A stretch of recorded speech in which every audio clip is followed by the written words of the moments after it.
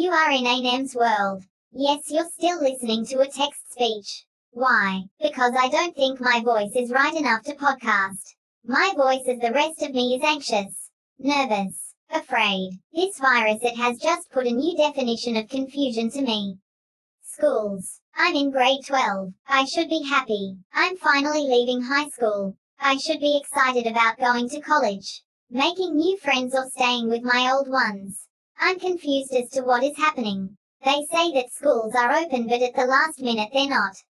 And then this. I'm just confused as to what I should do. Should I go to school at risk of maybe being the only one at school? Or should I stay longer at risk of being left behind? This is not good. Grade 12 students have enough stress already. Why do this to me now? Why? Anyway, I can just pray.